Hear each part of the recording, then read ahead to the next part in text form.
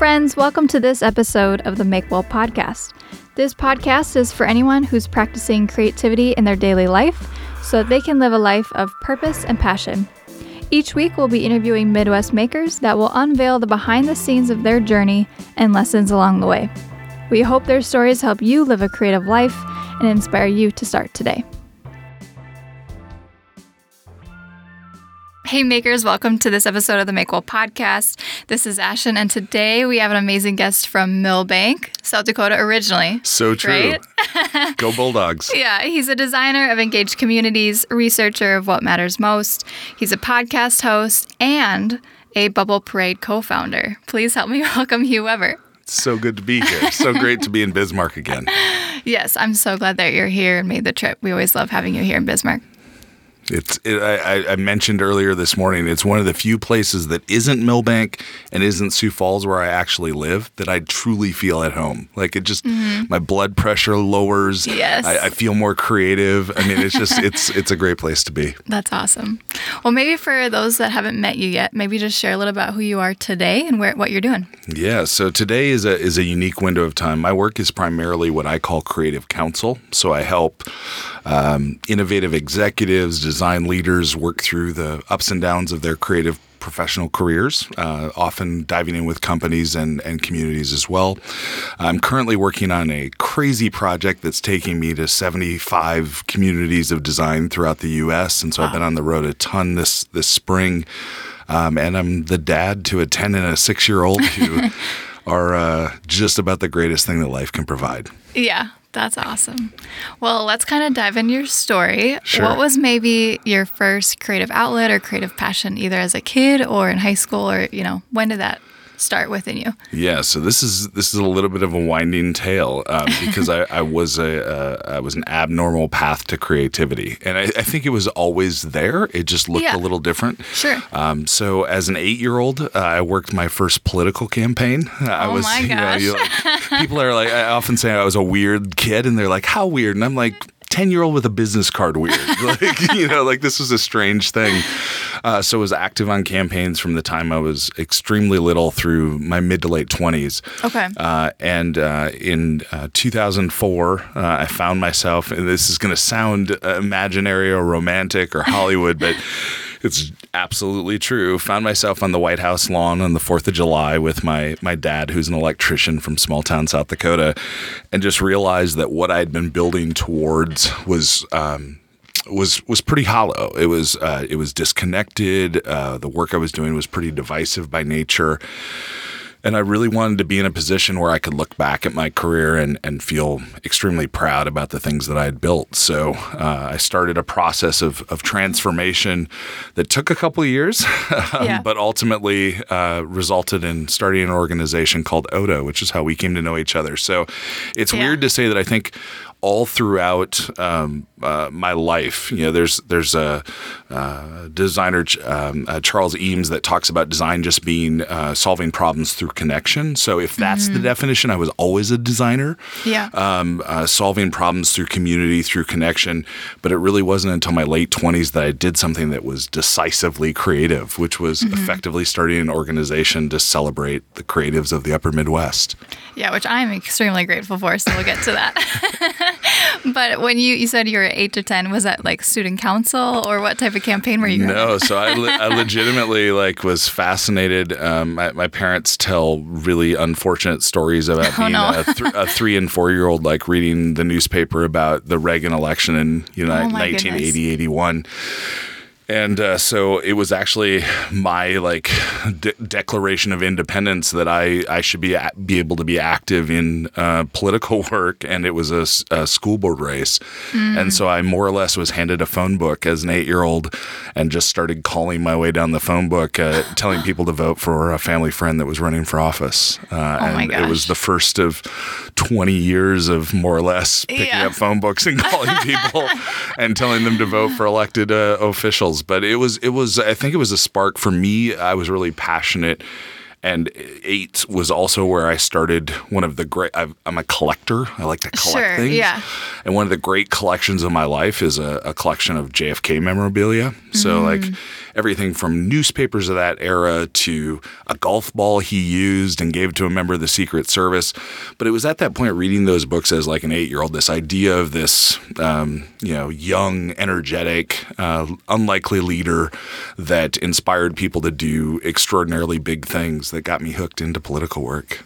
Yeah, that's amazing, especially as an 8-year-old to be so, focused on one thing. Did that carry you through high school and college, or did it kind of change? It really did. I mean, that was by definition who I was. If we would hop in the vehicle and drive to Millbank right now, I guarantee you someone on Main Street as we walk down it would say, "When are you running for governor? When are you running for president?" Because it was so definitional to who I was. Certainly from ages 8 to 18 in the small town I grew up in, but also really who I was through most of my early 20s. That's amazing. So when it came time to take that step after high school of, do I go to college? Where do I go to college? It was all about the political scene for you. It was. And there's a crazy story. So I was... So I was convinced I should go to Harvard University because that's where President Kennedy went. Seemed like a good foundation for launching a presidential career. And so I had applied to Harvard. Wise adults convinced me to apply other places as well. So I kind of as a a backup, which is crazy to talk about. The Harvard was the number one university. The number one liberal arts college was this small school called Swarthmore College outside of Philadelphia. Okay. So I applied to both of them and ultimately got into both of them. And so I went back to back to visit these colleges, coming from, again, small town South Dakota in the northeast corner, almost to the North Dakota border. And I went to Swarthmore. It was lovely. It's a wooded arboretum, small liberal arts college, and got to Harvard, and it was everything that I thought it would be. Mm-hmm. And at the very end of my time there was a kind of yield event in the political science department, and the speaker was Michael Dukakis, who had been governor of Massachusetts and the presidential nominee that ran against George Bush. Just so happened that he also had been an alum undergraduate of Swarthmore College and went to law school at Harvard. Yeah. And so I raised my hand, all of 18, a little too much hubris, and just said, I've been accepted to Swarthmore and Harvard and don't know where to go. What should I do?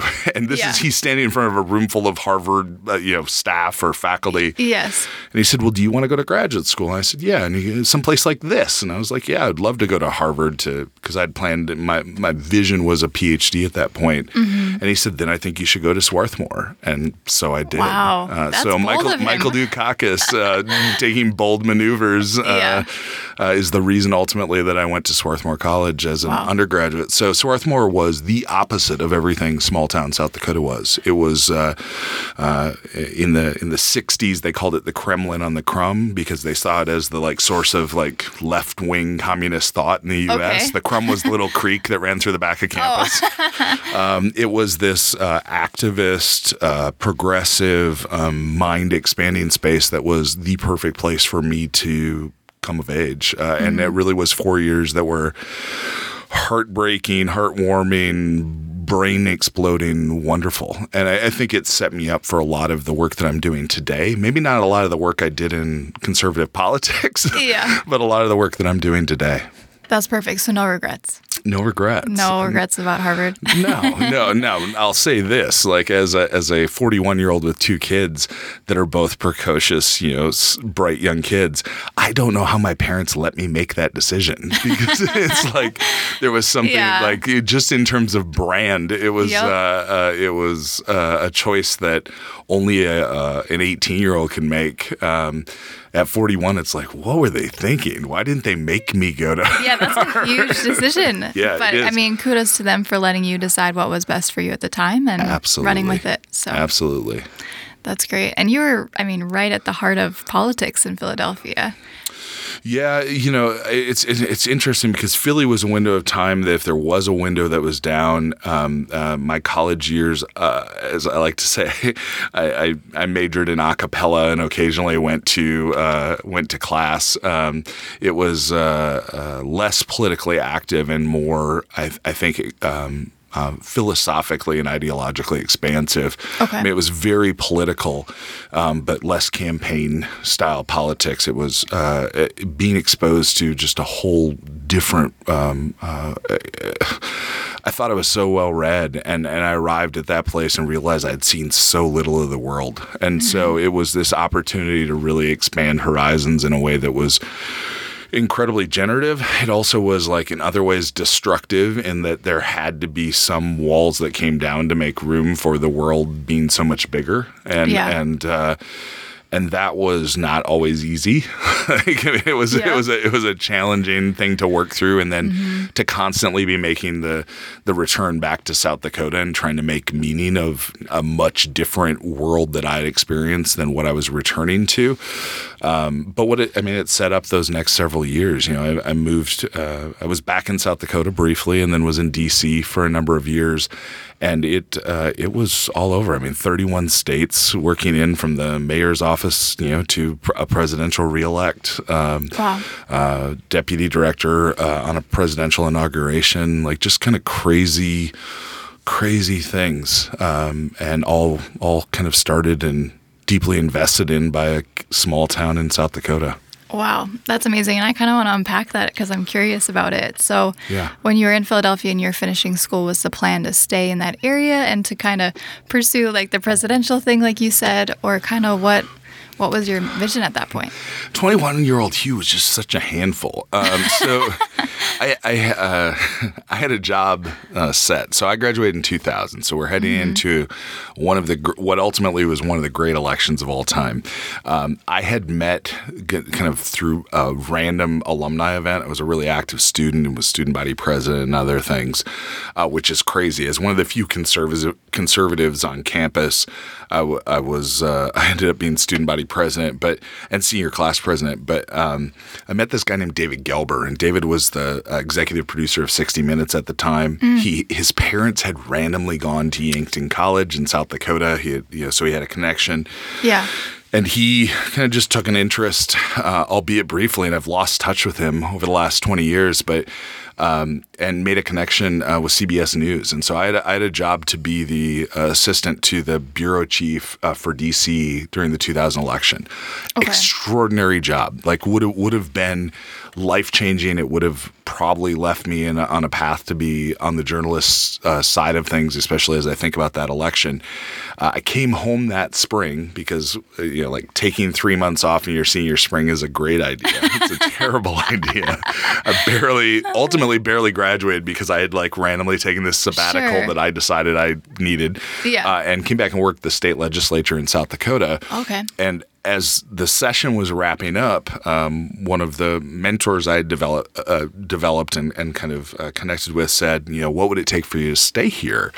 And I said, well, it would take a great job. Like I've got this thing in D.C. with this extraordinary journalist, and he said, great, give me 30 minutes. And like, this is small states, but it's also politics, and it's also who you know. Yep. And he went downstairs to the governor's office, and he came back up and said, okay, you're a regional rep for economic development. And here's the salary. And I was like, that's more than I was going to make in D.C. And he's like, okay, so you're staying in South Dakota? Yeah. And I was like, yes. Wow. And so, it ended up being this brief. I had planned to go straight to D.C. and be active and ended up being this kind of side path through South Dakota politics that ultimately I think was a better path for me. It allowed me to be around before my grandfather passed away and be around family for a couple of years before heading back out again to the East Coast. Sure. But South Dakota politics was also a place, much like North Dakota, much like any kind of smaller rural state, where getting involved early is, if you've got a little bit of expertise and a willingness to work hard, is a pretty easy path to engaging, and so it was an awesome place to start. And I'd known a lot of these folks since I was 8, since I was at least a teenager, and so it was the right path. But was back here for a couple of years before heading to DC.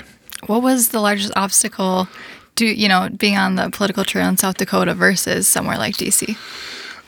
So the largest obstacle for me, and it's ultimately, I think, why I was short for that world, is I was never a good partisan, and South Dakota politics are extremely conservative, and I remember a number of times, like random small things of like when I first set up a Facebook account, I said I was a moderate, and like immediately got a phone call asking me to take it down, and like was sometimes not given positions on campaigns because I was perceived to be too moderate, or even relative to how conservative things can be, liberal. Yep. And my choice of college probably didn't help that. Mm-hmm. So I think the biggest barrier was just that. I think there's also, and this is the difference between 2019 Hugh and 2002 Hugh, is I was extraordinarily ambitious in a way that was unhealthy for me and rubbed people the wrong way. And so, I mean, I think, like in my early 20s, I was sent to this management school, and I was probably 22, 23 at the time. And the Speaker of the House, U.S. Speaker of the House, his campaign manager was running, and he just kind of asked like what people's ambitions were. And I said, I stood up and with a straight face and full intention said I wanted to be an ex-governor by the time I was 40. And he was like, an ex-governor?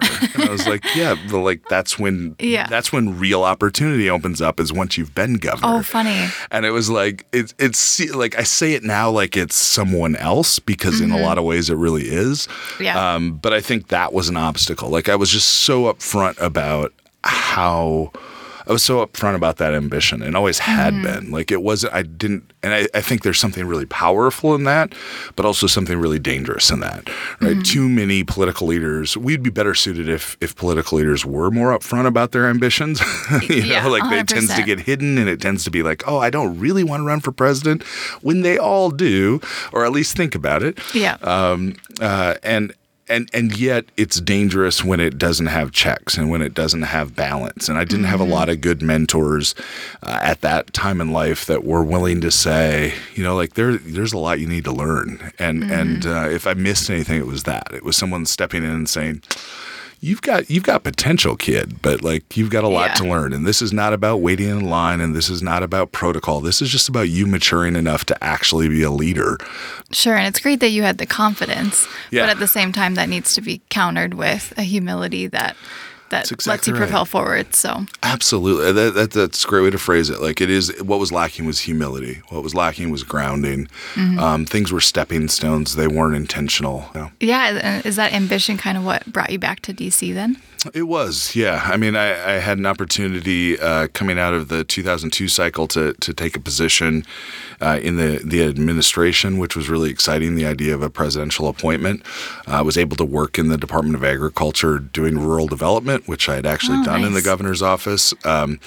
And it was awesome. I mean, like that experience, whether it's politically driven or ideologically driven or not, which again, like the way I've started saying it is I was much more of a mercenary than a missionary. Like I wasn't preaching the gospel. I was doing things pragmatically. Sure. But to be part of that for a window of time, a little over a year, was a really special situation. I get to travel the country to rural communities and to help with things like rural housing and rural business was super exciting. Yeah, it's sweet that you seem to have that connection back to South Dakota, even when you're doing that work in DC. Absolutely.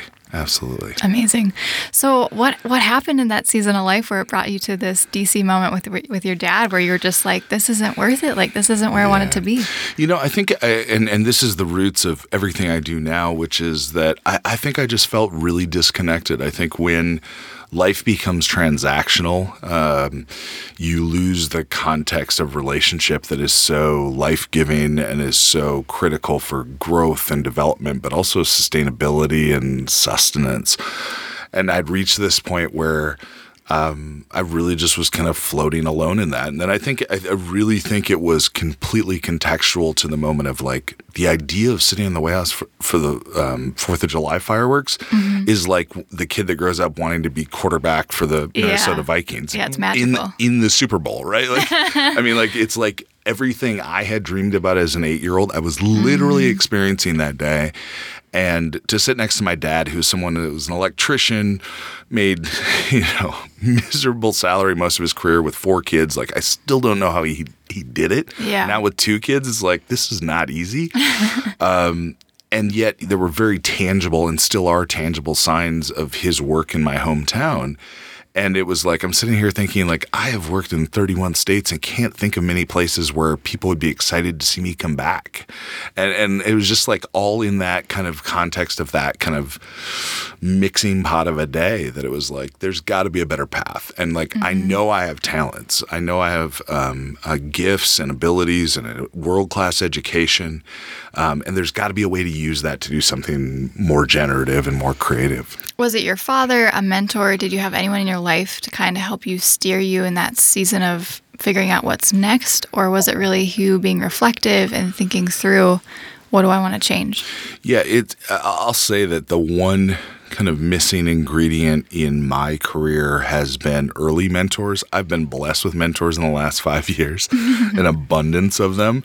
That just seems crazy. And I repeatedly say, like, why didn't I meet you when I was 24 years old? So I will say it was a bit of a wilderness phase in that way, because there weren't a lot of mentors. And I also think that there was, it was uncharted ground. I had reached really quickly, if not the pinnacle, at least near the summit of what I was trying to build, and was making an extraordinary salary and was well connected in that way. And so to completely abandon that, like, I think it was jarring and it was so driven as part of my identity. I think everyone around me was concerned about what the implications were of it. I'd say that I was fortunate kind of in that window a couple of years later as the transition was moving into its next phases. I'd met my wife and was getting married, which was definitely a transitional aid, and also distracted for a while from some of the chaos of that transition, because it was really probably a 4-year window, 5-year window that it took to fully. I always say that I had a relapse in 2008 and ran a campaign because it was, it paid the bills and also it was a great guy that I really enjoyed. But came out of it in 2009 and it was a fairly full transition, and it took that much time. Like, it genuinely, both for me to be comfortable with it and for the marketplace to start to see the value in what I did and could do outside of political work. But I'll say until this year, so we're talking it took almost 10 years, it's the first time that I've started talking about the political side of my career. I had for me to make the transition, I needed to erase that part of the story. Yeah. And so there were people, through the Oda window that had no idea of the political background. And that was by design. And I think only now in this last year I felt comfortable bringing it back in, because there is a linear connection. Like, what I did best in politics was not opposition research or negative ads, or it was finding people and plugging them into something they were passionate or purposeful about, like, period. And that might have been something around an issue or a candidate or their community, but it was just about connecting people to their purpose. And that is what I do every day now. I mean, it's to help people find alignment with their career or their company or their community. And that creative counsel is no different. It's just that I'm doing it for people that are creative by nature primarily, share some similar values, and generally I enjoy them a lot more. Yeah. It's really amazing that we can take away so much even from those seasons of life, or even, I don't know, for you, that 20 years of being in the political world where you reach this point where it's kind of a dead end for you, but you can still take all the value and the experience and turn it into something that you truly enjoy. Yeah, absolutely. Well, and I look at the projects that I've enjoyed most, Oda being near the top, but also things like I worked on this project around the movie Selma, which is the Martin Luther King film. And Paramount Pictures was the client at that point. They were asking this question of, can a movie spark a movement? So they really wanted to know, is like, can we build a community campaign around this movie? And so we more or less built a short term from the time the movie came out through the Oscars campaign around the movie Selma. And it was me sitting in my basement office in Sioux Falls calling hip hop performers around the country. And, I moderated a tweet up between Kid President and Oprah. Oh my gosh. Common got involved. Ava DuVernay, the director, got involved, all from South Dakota. But it was as much a campaign as anything else. And so it was taking that same set of skills and just thinking more expansively and more creatively about what those skills actually were. They weren't just political skills. They were community design and community organizing skills. So in that 4-year period when you're kind of going through this transition of your career, what were you doing for work at the time? And then did you ever have this moment of like realization, like, this is what I'm going to do next? Yeah, I think so. So, I mean, it took me 20 years to be disillusioned with politics and about 9 months, maybe it was shorter than that, to be disillusioned with advertising. I tried that. Great firm that I actually enjoyed, but just a couple months in, I was like, wow, this is less enjoyable than what I was doing. And it was great. I mean, it was a contract, so it was a client. Sure. I looked at public affairs, which is more or less lobbying for a little while, and that was even shorter. So I tried on a lot of suits through that season. This was a window of time where the idea of Oda emerged. Of what does it look like to try to find often solitary individuals in small towns and in small groups in larger communities, and to connect them and celebrate them and to run that strategically like a campaign. I think those were the moments. Like, I remember that the very first event, which would have been in 2010, spring of 2010, and after it, the people who had 3 months earlier said they weren't interested in sponsoring or partnering, coming up and saying, like, we'll write a check today. And I think it was that moment of like, oh, I've rediscovered kind of the sweet spot of what it is that I do. There were also, that was a weird window of time where, great cameras that were accessible were like flip cams that were horrific when you look at the footage. And so where I also found a unique connection to story in a way that I hadn't understood it as a skill I possessed, and really discovered that it was something that I enjoyed thoroughly. So it was that intersection of some of the community organizing, some of the storytelling that I think were those moments. So let's talk about the early days of Oda. Yeah. Where did it begin? Wow. It began on a couch on First Avenue in Sioux Falls. Myself and a young intern at the time, a now writer named Mike Billiter, and the entire grounding idea was I'd spent all that time on the East Coast, and while everyone had a great story about someone they knew from the Dakotas that was really hardworking or was just a real nice guy, like, none of those stories were about innovation or excellence or creativity or any of the things that we elevate and idealize elsewhere. And while I don't diminish work ethic or like kindness, like those things are good, I also knew so many creative people, and I knew so many artists and so many people that had big ideas. And so we actually pulled it up not too long ago.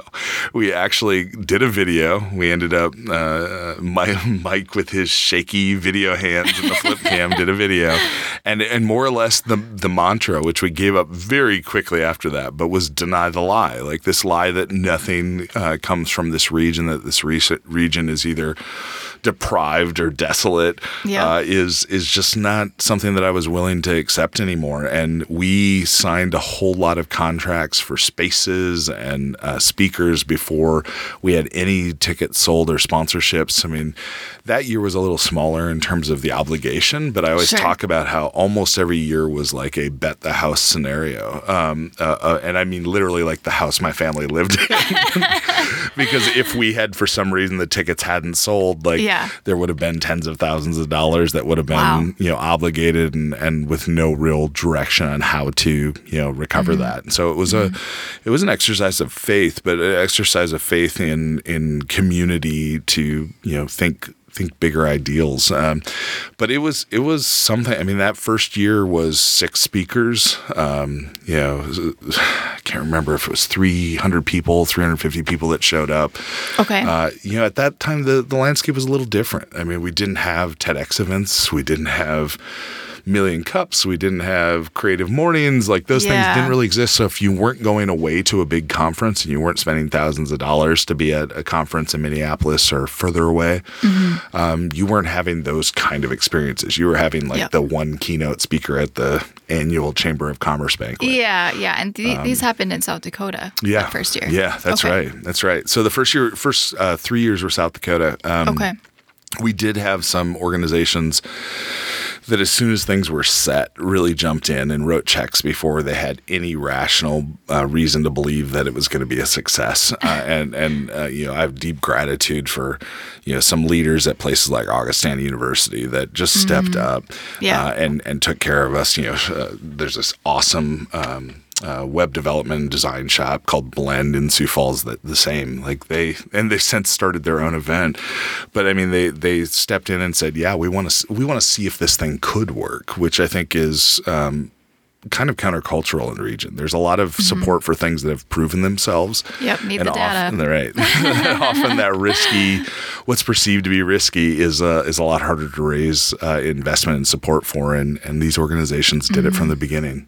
That's amazing. I think with some of our other guests, we've been amazed and talked through how when you're vulnerable and you don't know that outcome, people, at least in our region, do come alongside you because they see that you're taking that step. So I don't know if that's characteristic of the Midwest or if that's humanity in general, but I think that's amazing that those groups believed in you, as a person and saw your vision and partnered with you. Yeah, and I think believed in each other, right? Like there was something about the idea of if we're gonna stand up to this idea that nothing's happening here, we're only going to be able to do it if we do it together. After these 3 years, how did you know you wanted to take it outside of South Dakota?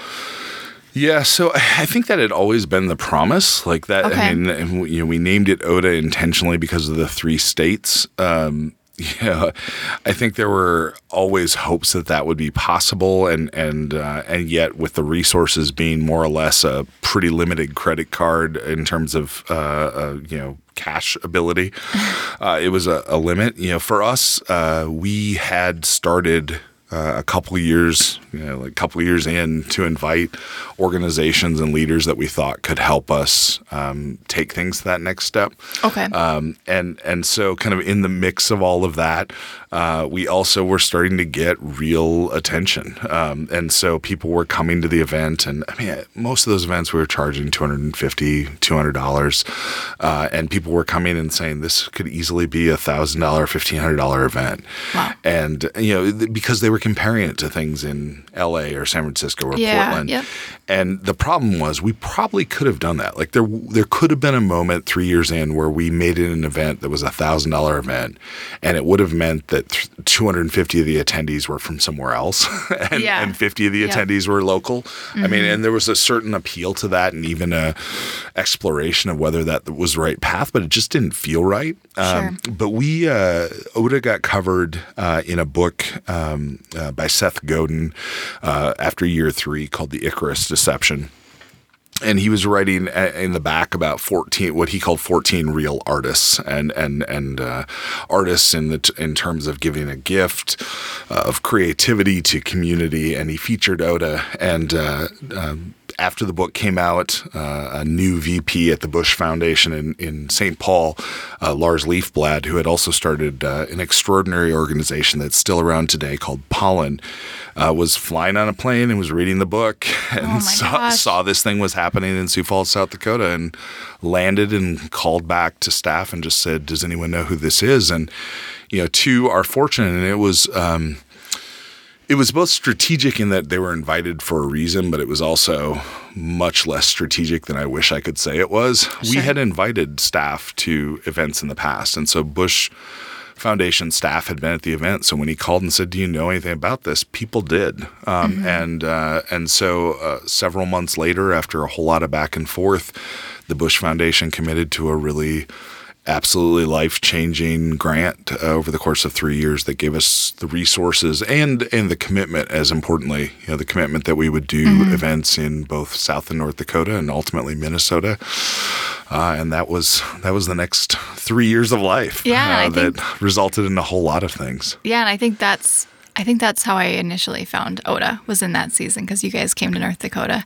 Probably, yeah, I would think so. Okay. Yeah, I mean, okay. I was nostalgic last night that this is more or less the 5-year anniversary of my first visit to Bismarck, which was over a year before we ultimately did an event here. But came through, we did a tour, and had dinner in town and met with a handful of creatives, and it is, that side of things has been life-changing, but probably somewhere around those 3 years is where it would have been. There was a lot of cheerleading and confetti cannons and social media celebration. Because I think it was one of the first major investments in the creative class of the Midwest in general that wasn't arts-based, that was really about creative professionals as much as anything.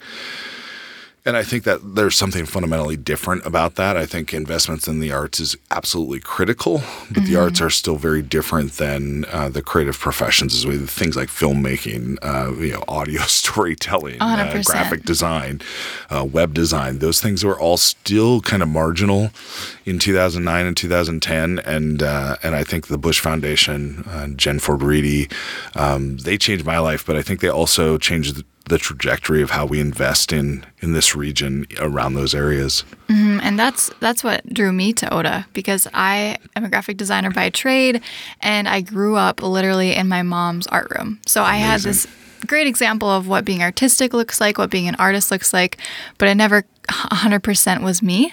There was just something slightly different. And so I kind of went down that route of graphic design. And then you're right, it's like, okay, what box should I be put in?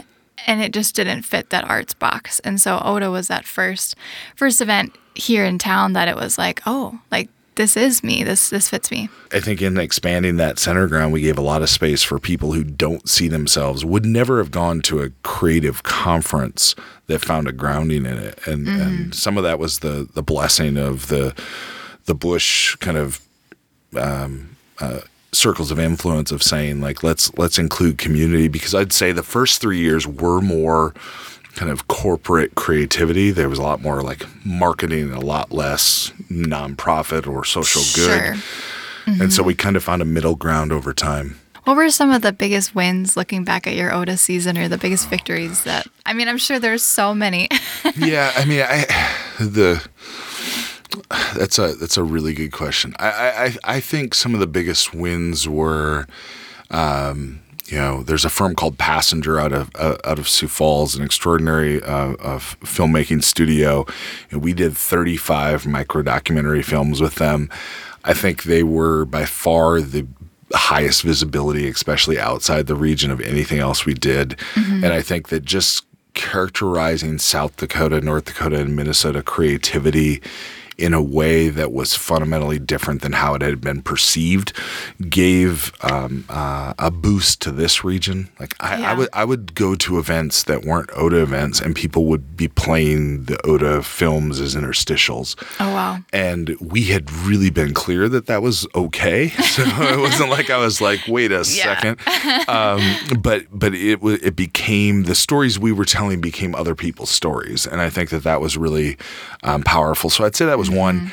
I think the fellows, the trailblazers, builders, and we kept changing the name, but I think the idea of investing in individuals and those kind of micro grants, I think there are foundations in the region and beyond that have adopted that kind of micro investment in a way that wasn't like we were the ones that invested it, but for me it came out of really more of the Kiva type micro lending thinking of like, it's not that, it's not that you couldn't have found $1,000 on your own.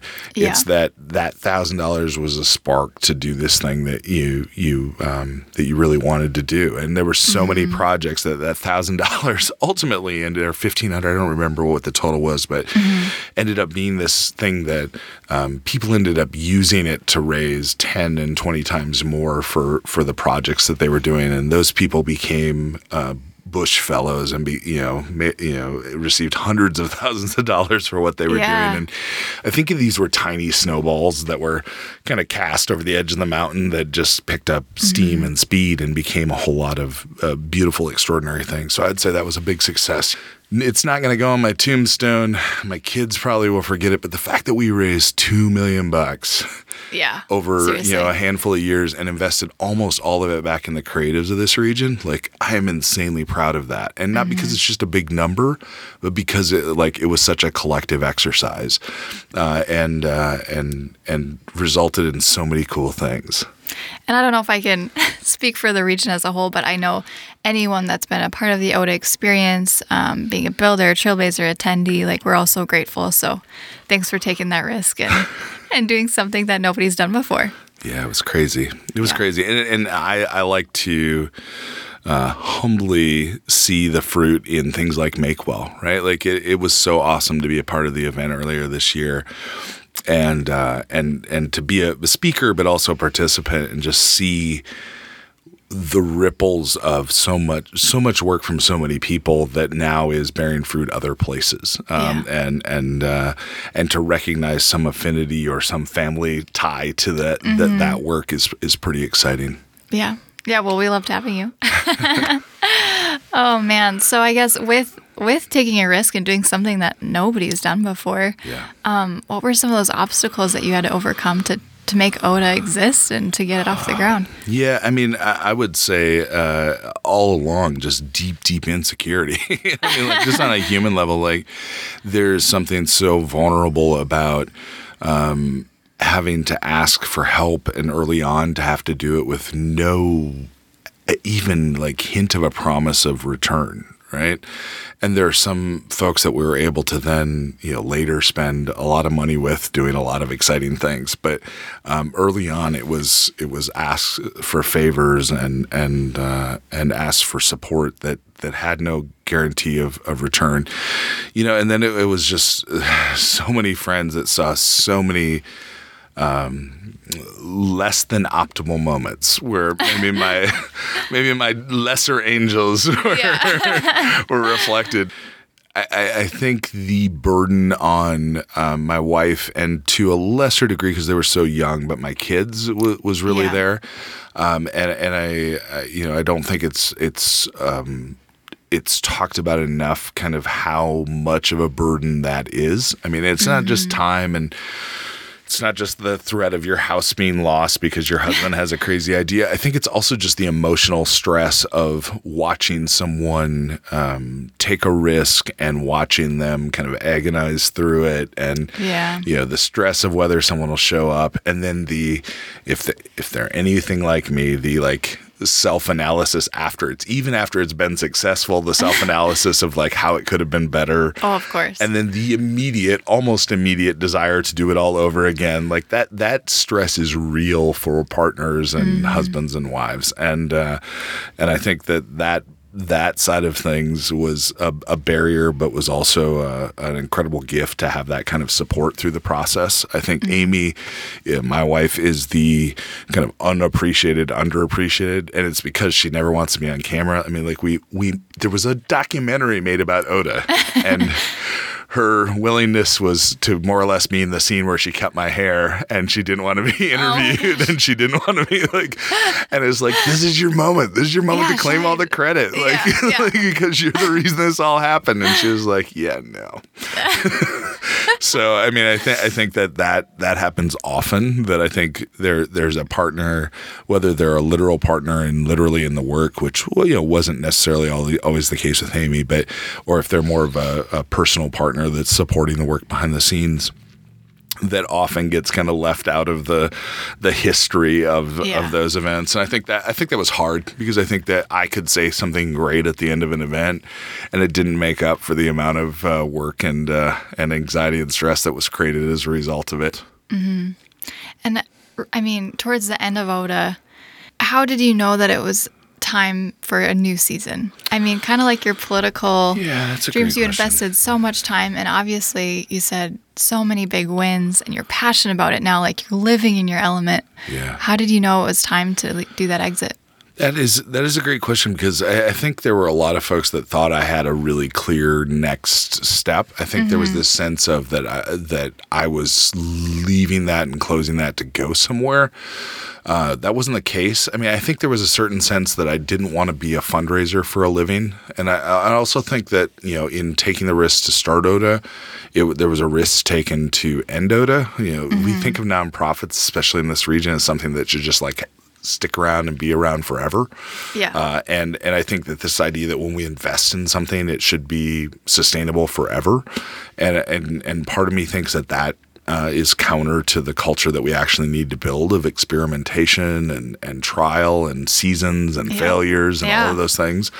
And so part of it was that. I think the other part of it was I had this real sense that the people we had invested in, yourself included, time and energy and whatever else, that ODA was. I just realized I have a story to tell, but ODA was sucking the oxygen out of some of the space and was making it hard for other things to emerge. And so the story I was going to tell is I remember one of the last events, we had a potential sponsor and we sat down and see how to make this nondescript. And we pitched and they were like, this is great. We'll probably do this. And it was a significant amount of money. Yeah. And I said, well, is there anything else I can tell you? And they said, no, we just need to decide between this and Feeding America. And it was just like that moment of recognizing that I was raising money that could go to feeding children. And it was like, I really love what we're doing. And at this scale, it has real significance and influence and everything else. But it felt like that there was a local solution that could raise funds to do things. And things have emerged, many things have emerged in Sioux Falls, many things have emerged elsewhere. That could do just as much good, and that if ODA was to continue doing what it was doing, it would need to continue to ask for money that could go to other causes that I frankly think are more critical to the people of the region.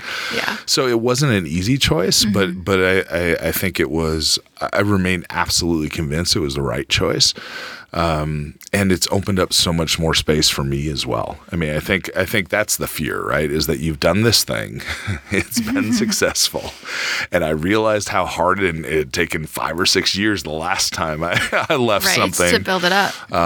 That it could take a long time, and yet it felt like the right time to do it. So, what did that next step look for you? I mean, you're in this world of creativity and connection. So, where did that lead you next? Yeah, so there were a couple parallel paths that emerged, and I think that in the same way that there was some stops and starts, and and some of those good and some of those challenging, I really had this sense, and I say this both with a smile on my face and an absolute fondness for everyone involved, and they might not feel the same way, but I absolutely do.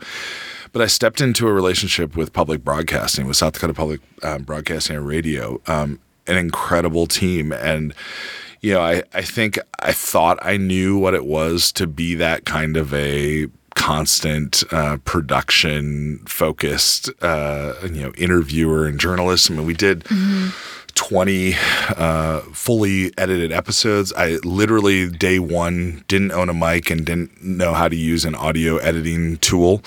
And by the end, I had done all the editing for all the episodes done all the recording and production myself. But we did 20 episodes. We did 40-some weeks of live radio sharing, which was of stories of the region, which was exciting. But I think at the end, like I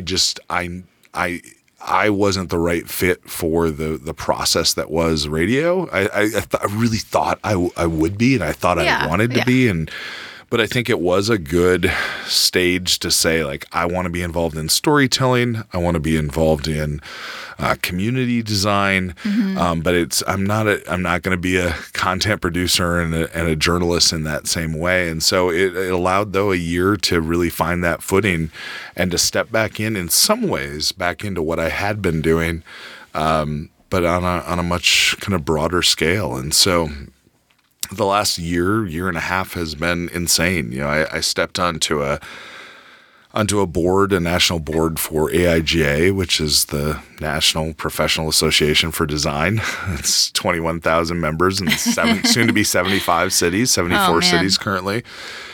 And have been, not only working on that board, but also traveling across the country, kind of rapid fire, visiting chapters throughout the U.S. and really gathering a much deeper spirit and sense of creativity in the United States. As we talked when we started out, my work now I call Creative Counsel, which what I found is that creatives, when they are really truly talented, are both promoted out of their craft and out of their teams. And sometimes that means they leave and go freelance and they're working independent, or that means that they become art directors or creative directors, but genuinely leaves them in many cases in this isolated state that I had found them to be when I started ODA. And so I get to be the connective fiber in a lot of ways, bringing people into community or helping them to design the communities that they need to be supported personally, emotionally, spiritually, but also creatively, in terms of output and quality. And, to be able to call with sincerity, not with hyperbole, but to call some of the great design minds in the world right now friends, is beyond anything I could have ever imagined. And to enjoy that kind of role of being the non-designer, really the community designer for designers is something that I never would have imagined, but is so much tied to the lineage of ODA and to the political work and to being an 8-year-old that just wanted to do exciting things and meet exciting people and be creatively and personally stimulated by ideas, and that hasn't changed. That process hasn't changed. It's just evolved in a different way. Yeah, that's amazing.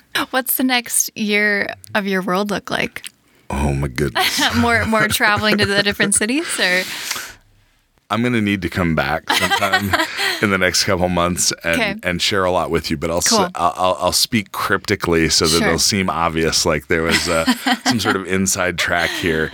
I think what my work is going to look like ODA on an international level. I think it's going to look like spotlighting and telling the stories of creatives throughout the U.S. and throughout the world.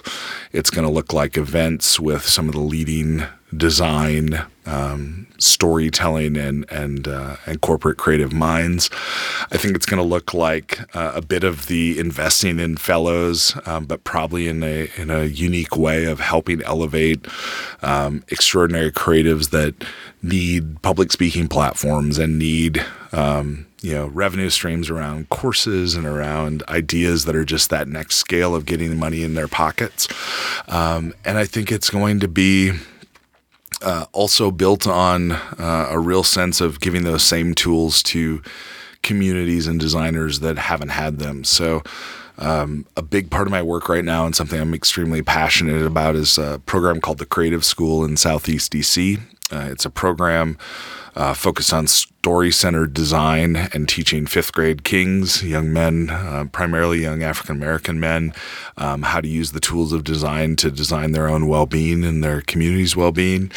And I think that that's a big part of what's next for me. And I think the last piece I would say is that I think we're going to see, without all of ODA's trappings and without any need for me to sell tickets, I think we're going to see a lot of the leading design voices in the country visiting some cities like Sioux Falls and Bismarck in the coming year, because they're friends, and because they want to see these places, and they want to be part of the same stories, and they want to have great coffee and a delicious prosciutto, prosciutto breakfast dish like I had this morning,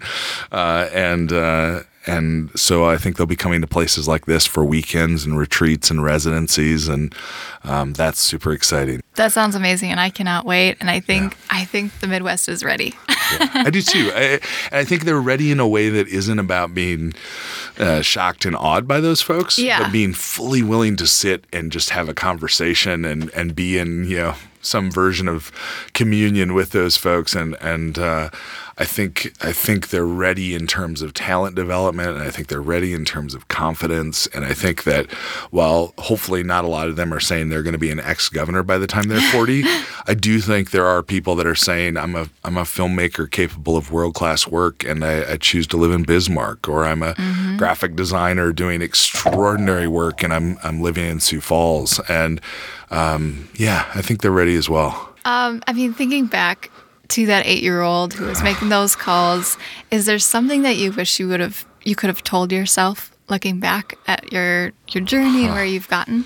Wow, you are going to try to make me cry before this is done. Oh no, don't cry. So I'll say this, and this is not to say that I haven't or I didn't, but I just wish I'd enjoyed it more. And I mean that even in the last 10 years. Like I've enjoyed the last 10 years a whole lot more than the first 30, but I wish I'd enjoyed it more. Like, I have gotten to do truly crazy things, like things that I never could have. 8-year-old Hugh had some pretty crazy ambitions, but he never could have imagined this stuff. I mean, I still have a hard time with it. And I think that where I find those moments now are through conversations like this. I mean, I think that it gives a chance to reflect. I'm at a stage that maybe is what you do when you get older, but I'm at a stage where I'm just appreciating those things and reveling in them more. Hugh, what's the secret sauce to your success? I have found that the best creative partner I have, and this has been true since she's been 3 years old, she's 10 now, is my 10-year-old daughter, Emerson. I have also found that the best measure of whether something's interesting is my 6-year-old son, Finn, because he has a very, very low threshold. Emerson will listen and nod politely at anything I talk about. Finn needs the point very quickly, or he is ready to move on. Yeah. I think that the secret to my success these last 10 years is my wife and children. I mean, I think that not in some sort of cliche way, because they have borne the negative side of all this work and all this travel as well. But if in plugging into them fully and respecting their perspectives in a genuine, deep sort of way, like I joke a lot that Emerson's my creative director, but she is sharp and she is insightful in terms of elegant solutions, and she is expansive in her imagination. And I think that is a key part of what has driven not only a desire for legacy, but also a commitment to excellence in the creative work. I talk about her not in some sort of proud dad way, but in a designers, you need to set higher standards way, almost every city I visit. And I think that's a critical part. All right, here, our final question is always the same. It's, what is one thing you wish you were really good at but aren't, and how do you work around it? I genuinely wish that I was a patient person. Like, I wish that I had the kind of patience that I see in my father and that I've seen in a lot of leaders that I've worked with. I think it is perhaps one of the most powerful leadership tactics and abilities and talents, just this ability to be patient, right? So if I have a great idea, I need it to get out as quickly as possible. If I have something I'm frustrated with, I need to address it as quickly as possible. If I have somewhere I would rather be than the place that I'm in, it is hard for me to hide that. Sure. And people that are patient have so many more opportunities than people, because they see more opportunities than people who aren't. My workaround for that in a direct way is just remain absolutely insanely curious. Like if I can stay curious, if I can continue to ask myself questions, not in an indecisive or not in an indecisive way, but in a genuinely curious way of like, if I'm bored, I'm asking myself in my head over and over, like, what are they hoping to get from this? What are the, what is their motivation? What happened to them this morning that they're acting this way? Like, I'm just trying to like stay curious, ask questions, like, and most of those inside my own head, my own demons. But I do think that is one of the greater liabilities I have, is that I am impatient. Curiosity kind of is the silver bullet that inoculates a lot of shortcomings, and in this case, it's how I work around my own sense of just absolute insatiable impatience. That's really encouraging. I think even myself, I struggle with this idea of always having to be productive. Yeah. And sometimes that unfortunately hurts the people in my life and the relationships that we build. So I think that's a really good piece of advice for all of us to remember, is just to stay curious and be patient, because you don't want to miss out, whether it's people or places or that's right. projects. That is exactly right. Yes. Period. End of story. Yes, that's right. You win.